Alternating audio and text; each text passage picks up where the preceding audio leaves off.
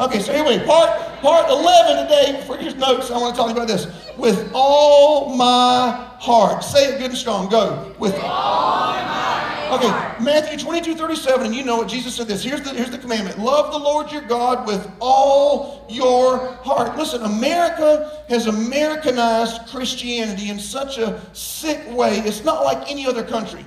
Out of all the countries in the world, maybe a little bit in Australia, maybe a little bit in England, but America has taken grace and they've twisted it to the point where we think we can do whatever we want to and go to heaven because we're saved.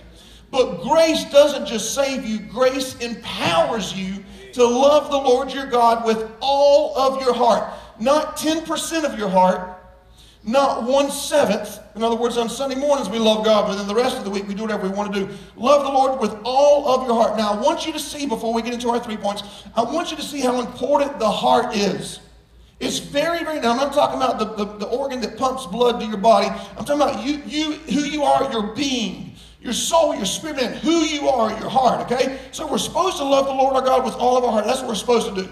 Romans 10:9 says, if you confess with your mouth and believe in your heart Jesus Christ rose from the dead, you will be saved. Salvation is a heart issue.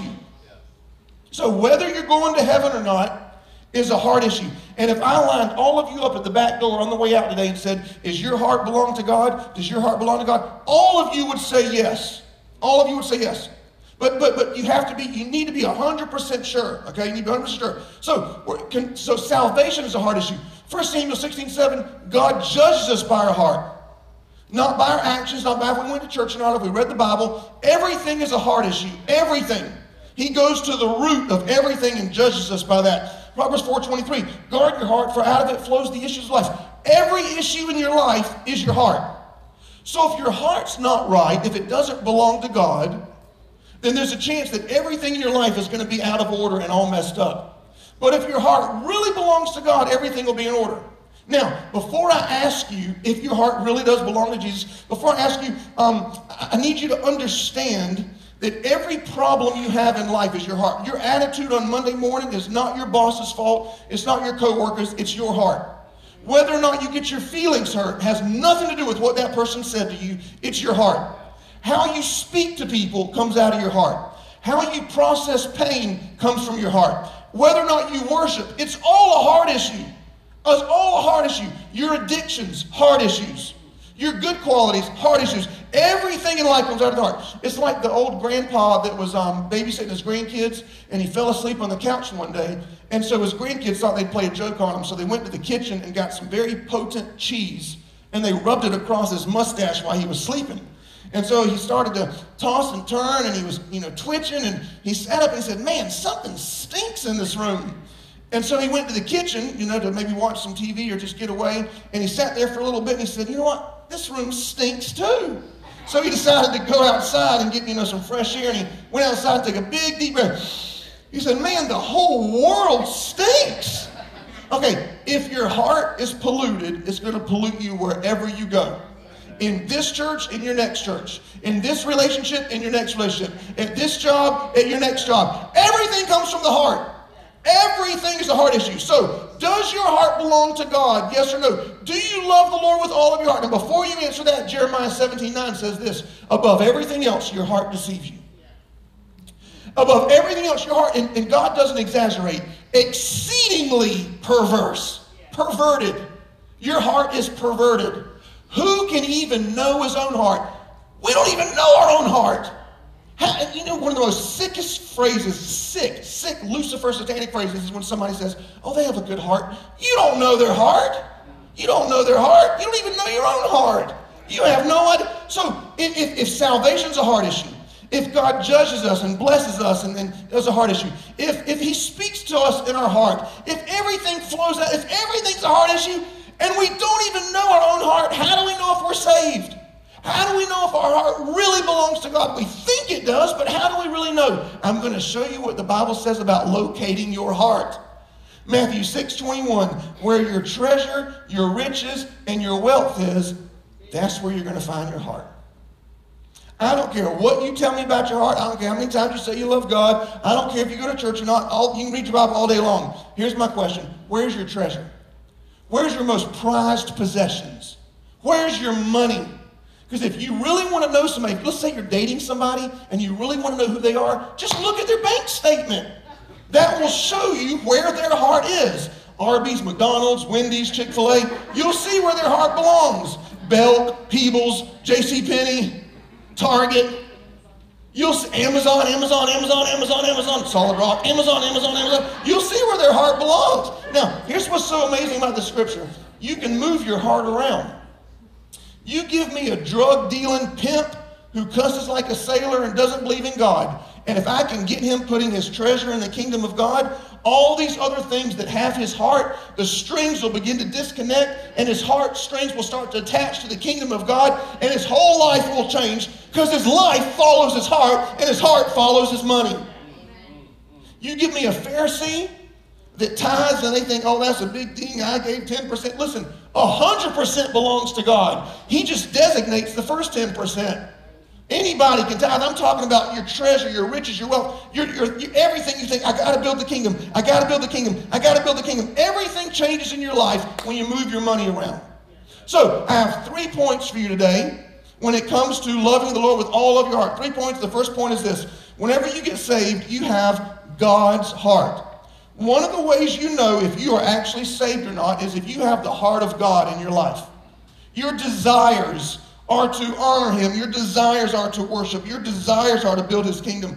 If your heart did not change when you got saved, don't tell anybody you come to this church. Tell them you go to the Baptist church down the street.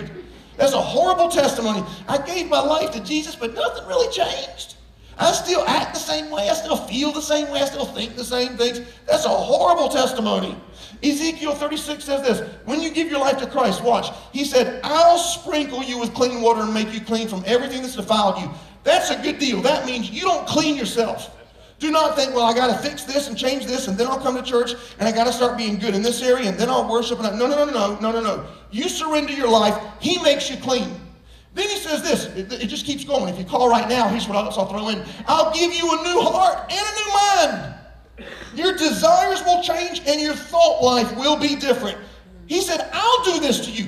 I'll do this. We went to dinner Friday night with a great couple here in church, good friends of ours. And the wife, while we're eating, she paid her husband the most amazing compliment any woman could ever pay a man. She looked at me and she said, since he's been coming to Solid Rock, he's a different man. He's a different husband. I can't even believe who he is now. Here's what she's saying. He's got a new heart. He's got a new mind. Something's changed. We've been married for 40 years, and just in the past 2 years, something's changed. He's not the same man he used to be. Here's what God says. I'll put my spirit in you, and I'll see to it that you obey my commands. How many of you, since you've been saved, have you done the wrong thing, and you felt God grab you by the neck and say, you will not do that again. You will forgive. You will get back in church. You will serve me. You will not keep going in that direction. I will do whatever it takes to get you back. How many has that happened to you? Dozens of times, right? Some of y'all, it just happened today. That's why you're here today. Then God says, you will be my people, and I will be your God. Here's what he's saying. I'm going to change your life. I'm going to do this for you. You surrender everything to me, and you will have my heart. Now, in the New Testament, there's a man named Nicodemus. Everybody say Nicodemus. Remember that name at the end of the sermon, okay? In John chapter 3, 1 through 5, there was a Pharisee, a Jewish leader named Nicodemus, who came to Jesus at night. In other words, he didn't get baptized. He didn't worship in front of anybody. He was hiding. He wasn't saved yet. He didn't want anybody to know that he served Jesus, okay? Good teacher. That's only another place in the Bible I'm going to show you in a little bit. We know you've come from God. No one else can do these miracles unless God be with them. In other words, I believe in you and I believe in God. You know the demons believe in Jesus, right? So don't think that saves you just because you believe that he existed or whatever. Jesus said, I'm telling you the truth. Unless a person is born again, he cannot see the kingdom of God. Do not be surprised when I tell you, you must be born again. Okay, I want to compare Nicodemus to y'all, okay? We're going to do a little bit of comparison. Nicodemus believed in Jesus and God. How many of y'all believe in Jesus and God? Just say amen. Amen. Oh, just the ladies? That's interesting. Okay. Nicodemus attended church every Sunday. If you attend church every Sunday, say hallelujah. Hallelujah. Again, more ladies than men, that said. Nicodemus prayed every single day.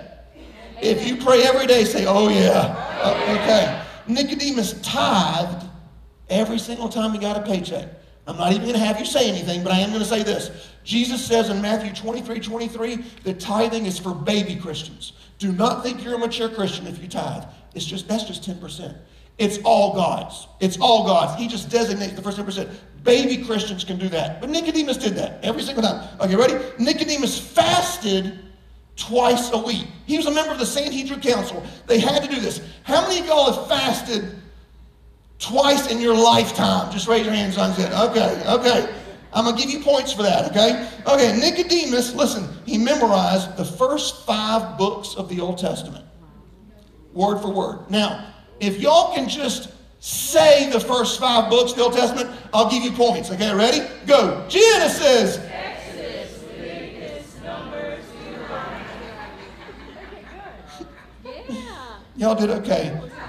If you can spell Deuteronomy, I'll give you 100 points for that, okay? Okay, Jesus, now I'm just curious, who's better, Nicodemus or y'all? Don't answer that, but Jesus just looked at a man that did all that and said this: you're not going to heaven unless you're born again.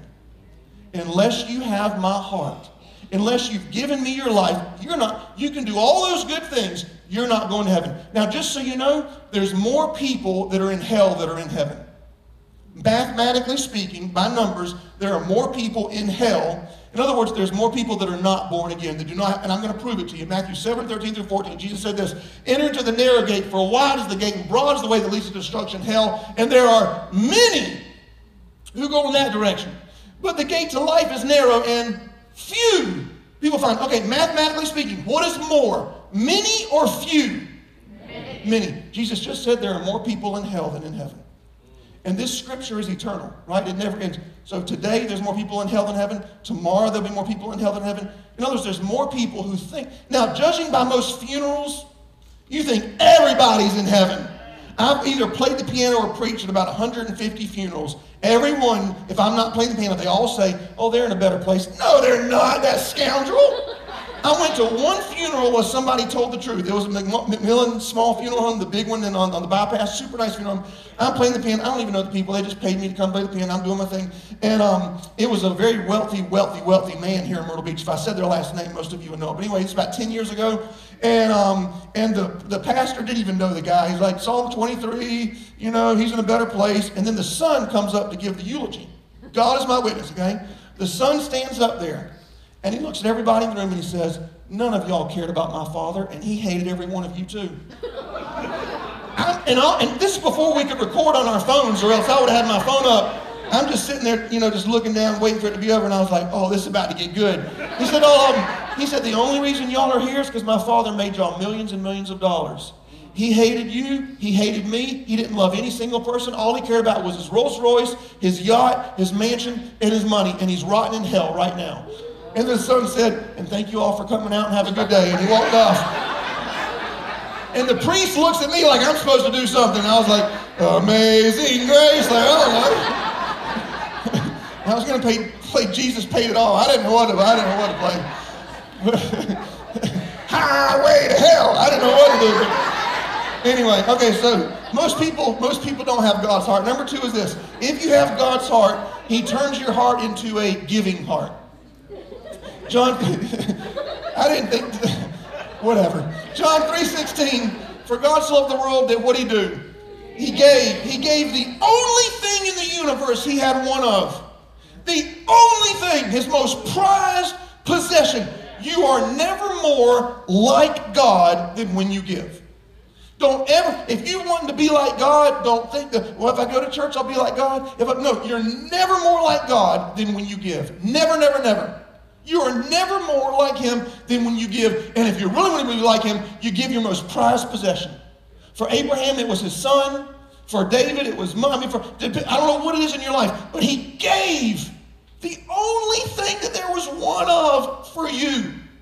So there's a story in the New Testament of the young, rich ruler, the rich young ruler in Mark 10:17. As Jesus started on his way, a man ran to him and fell on his knees. Good teacher. That's the exact same words Nicodemus used. Remember that. Okay, remember that. What good thing must I do to inherit eternal life? Jesus said, no one is good but God. Now, again, Jesus doesn't exaggerate. I just want to tell you, Billy Graham was not good. Don't be deceived as Americans and Americanize good and bad. We're comparing it to God. God is good. Mother Teresa was not good. Your grandma, not good. Your pastor, horrible, horrible trash. That's your pastor is filthy, nasty rags. That's what your pastor is. Nobody's good. Don't ever think that someone, not one person is good. Compared to God, nobody's good. Nobody. Everybody say nobody. Okay, what good thing must I do? And Jesus said, no one's good but God. But Jesus thought he'd play with him a little bit. So he said this, well, you know the commandments. Don't murder, don't commit adultery, steal, lie, covet, honor your father and mother, and what was I lost my place? Let's see, there was another one. Oh, that is 6. Okay, so he named 6. Now, how many commandments are there? 10. Did Jesus forget the other 4? Okay, so the commandments are in 2 parts. People and God. 6 about people, 4 about God. Okay? He named the ones about people. Because he was playing with the guy. Just one here said, and here's what the guy said. Oh, teacher, I've kept all of those since I was a boy. I've done all these. Now, if you and I knew this guy, we'd think he's saved. He's going to heaven. He's kept all these commandments. Okay, then Jesus went to him. Remember the commandment? Don't put any other gods before me. No other gods before me. Jesus looked at him and loved him. Now, just real quick, love always tells the truth. There's a disgusting satanic meme that people put out there that says, oh, just love people and let God sort them out. You know who wrote that? Lucifer wrote that. Okay, just so you know. Here's what people, when people see that, they think this. Oh, that means we should just be nice to people and let God deal with them. Okay, so if your child is running out in the middle of the road and a car's coming by and your child doesn't see it, do you, A, just love them and let God sort it out? Or do you say, stop, you're about to die, something horrible's going to happen?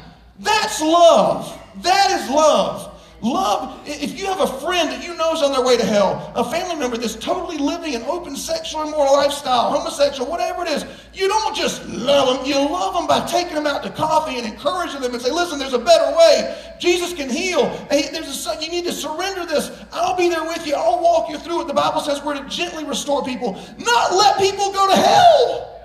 Well, just love them like a, no, that means let them go to hell. God will deal with it later. No, love always tells the truth.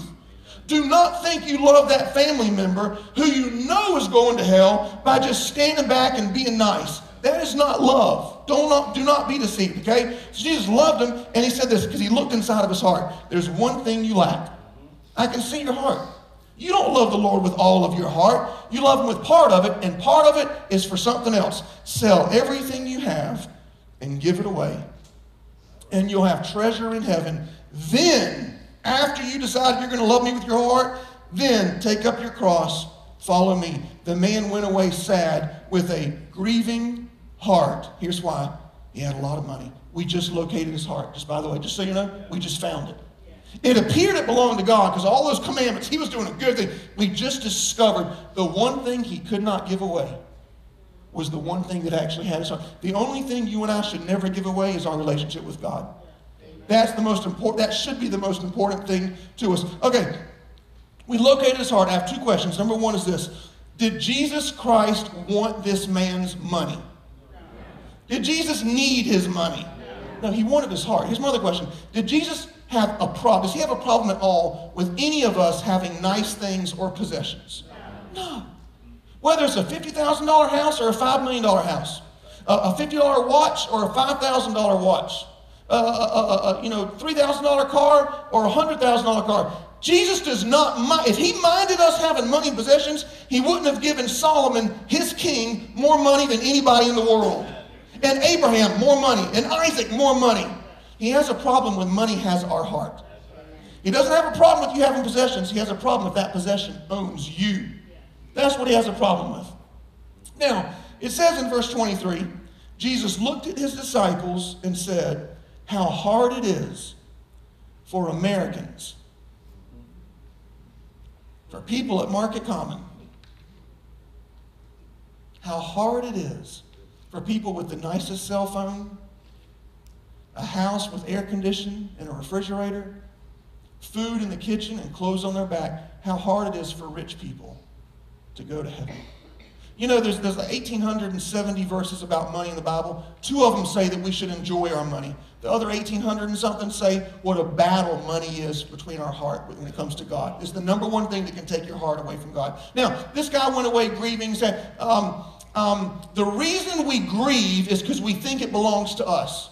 If you never want to have financial stress for the rest of your life, get this in your mind. It's not yours, it's God's. You are his bank. Just like Lucifer with the worship, it was supposed to come through Lucifer and then on to the people. In the same way, money, possessions, God allows us to have some, and thank you, God, for that, but it's not ours. It's supposed to pass through us, and whatever he says do with it, that's what we're supposed to do with it. Now, if you think that it belongs to you, you'll always stress out about money. 1 Corinthians 10:26, the earth is the Lord's and all it contains. Psalms 24:1, the earth is the Lord's and everything in it, the world belongs to him. Psalms 50:10, every animal is mine. The cattle on 1,000 hills are mine. I own the birds of the mountains. The world is mine and all its fullness. It's mine, it's mine, it's mine, it's mine. It's not yours, it's mine. I own the whole world. Out of curiosity, how many of you ladies in here, or men, how many of you own a diamond of, now I'm not going to ask you to give it away, so calm down, okay? How many of you own a diamond on a ring, a necklace, earrings? Okay, if your hand didn't go up and you're a woman, you need to find a different man. Anyway, so I'm just joking. Okay, listen, do you know where that diamond came from? It came from God's earth. It's not yours. He made it. It came from his coal. The oil in your car came from God. The clothes, do you think that those clothes, that somehow somebody magically created those clothes? The clothes you're wearing came from God's earth. It's always, if you have a pearl, you know, my nana, she loves pearl jewelry. You know where her pearls came from? God's oyster got irritated by God's sand, and God allowed it to produce God's pearl. It's all God's. The paper that your money is printed on came from God's trees. It was never yours. It all came from God. Every single bit of it. So I was thinking to myself, what amount of money would actually impress God? Like, what amount of money to give? If I said, God, I really want to get your attention. I want to give an amount of money that would impress you. What amount of money would that be if he owns it all? Remember Revelation 21:21 says this, his streets are gold. His streets are made out of gold. It's like that guy here in Myrtle Beach I told you about that died. He took some luggage with him up to heaven. And when he got to the door, St. Peter said, what you got in the suitcase? Did you bring family? You trying to get some friends in here? He said, oh, no, I brought some gold bars with me from earth. And Peter laughed, you brought asphalt to heaven? We got plenty of asphalt here. Okay, so what amount of money could I give that would impress God? I actually asked God this week. I specifically, Monday, Tuesday night, God, what amount of money could I give that would impress you? And here's what God said to me. And as soon as he said it, I knew exactly where to go in my Bible. He said, 1 penny impresses me. Mark 12:41 through 44. Jesus sat near the church offering box. And he watched people drop in their money. Many rich men dropped in a lot of money. Then a poor widow dropped in 2 little copper coins worth about a penny. And Jesus stopped and looked at his disciples and said, whoa, guys, let me tell you something. Let me teach you. This widow, she put more in the offering box than all the others. She put in everything she had. A penny got God's attention. Do you know when you give everything to him? The Bible says in Zephaniah like 3:16 or 17 that when you surrender your whole life to him, that he rejoices over you. That word rejoice in the Hebrew means to jump up and down and twirl about. The guy that has streets of gold jumps up and down and twirls about when you surrender your whole heart to him. Listen, it doesn't belong to you. It's all his. In America, we say, Jesus is my friend, and he is. But the Bible says he's our Lord. Lord means you don't have a say anymore. You do not get to choose where you work, where you live, where you go to school. It all flows through him. He tells you what to do. Your life is his. He is your Lord. Stop. Don't leave this place and think he's my buddy. He's your Lord. You surrender everything. You have no say anymore. It's like if you have a teenager, if you ever raised a teenager, you've told that teenager, this ain't your house. This is not your house. Now, if you have a smart aleck teenager who comes to church, now they're going to look at you and say, this ain't your house either. But if you want to be smart back to them, you say, you're right, it's God's house. And we treat God's house the way God wants us to. We treat God's car, God's bedroom, God's bathroom. It's all God's. It's all God's. Listen, Don't tell me God has your whole heart if he doesn't have your money. That's right. Don't lie, and don't lie to yourself.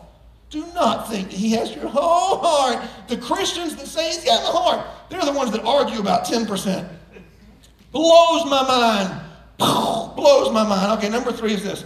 Once you have God's heart and he gives you a giving heart, you'll always end up with a very generous heart. You will always end up extremely, extremely generous. Mark 10:21. I read it earlier. I'm going to reread it.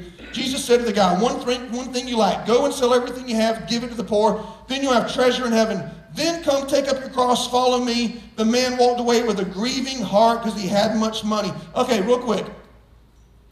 Would you give if you found out you had cancer today and you were going to die in a week, would you give away every single thing you have to get into heaven? Yes or no? Would you? Would you give away, if that was what he said, would you give away everything you have to get into heaven? Okay, have you done that? Not have you liquidated your assets, but who's the owner? Have you really given it all to him? Have you really? Now, there's a few misconceptions about this scripture that I think are very funny. The first misconception is this. We think, and preachers will say this, that this man had to sell everything to go to heaven. That's not what it says. It says he had to sell everything to have treasure in heaven. In other words, if you will get rid of some of this treasure on earth, I'll give you eternal treasure. You have it forever and ever and ever and ever. So a lot of preachers will say, oh, he had to sell everything he had to get into heaven. No. He had to sell everything he had and give it away to have treasure in heaven. That's a misconception. So then what did this guy have to do to go to heaven? Same thing you and I have to do to go to heaven. Matthew 16:24. If any man wants to come with me, let him, put it on the screen, deny himself. Deny his own interest, take up his cross, and just so, these are like spiritual terms that people don't understand. Take up your cross, it basically means this. Even though you have an addiction, you keep going forward in God.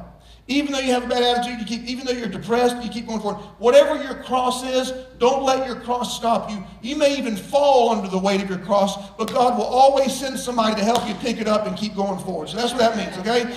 Give up your own interest, take up your cross, follow me. If you give up your life for me, you will find life everlasting. For this guy, the one thing that stopped him was his possessions. What's the one thing stopping you? What is the one thing stopping you? So that's the first misconception, is that he told him you had to do this to go to heaven. Here's the second misconception, that he didn't do it. Yeah. We assume that he didn't do it because he went away sad. Now, let's be honest, even though we're in church, if God told you today to sell everything you have and give it away, you'd leave here sad too. You would all grieve on the way out this door. Me too. We'd all grieve, right? Okay. But we think that means he didn't do it. There's a famous historian named Josephus Ben Gurion, and he wrote all about things going on in Jesus' day. He lived in that day. And he wrote about a member of the Sanhedrin Council who was the richest, youngest ruler in Jerusalem. He had so much wealth that he could support all the inhabitants of Jerusalem for 10 years off of his money alone. Richest, youngest ruler in Jerusalem, and Josephus is writing about his brother. His brother's name is Nicodemus Ben Gurion. I believe that John 3 Nicodemus is the same as the rich young ruler. And here's why. John 3, Nicodemus finds Jesus at night. He uses the same word, good teacher, exact same word in Mark chapter 10. Jesus says, no man, you need to be born again. In John 7, Nicodemus defends Jesus in front of the whole Sanhedrin Council. Remember, at first he goes to him at night. Now he defends him in front of everybody. This guy's real. He's the real thing. In other words, he puts on Facebook, I love Jesus and I don't care who knows. I love Jesus. He lets everybody know. Jesus is my Lord. Jesus is my Lord. He loses all of his friends when this happens.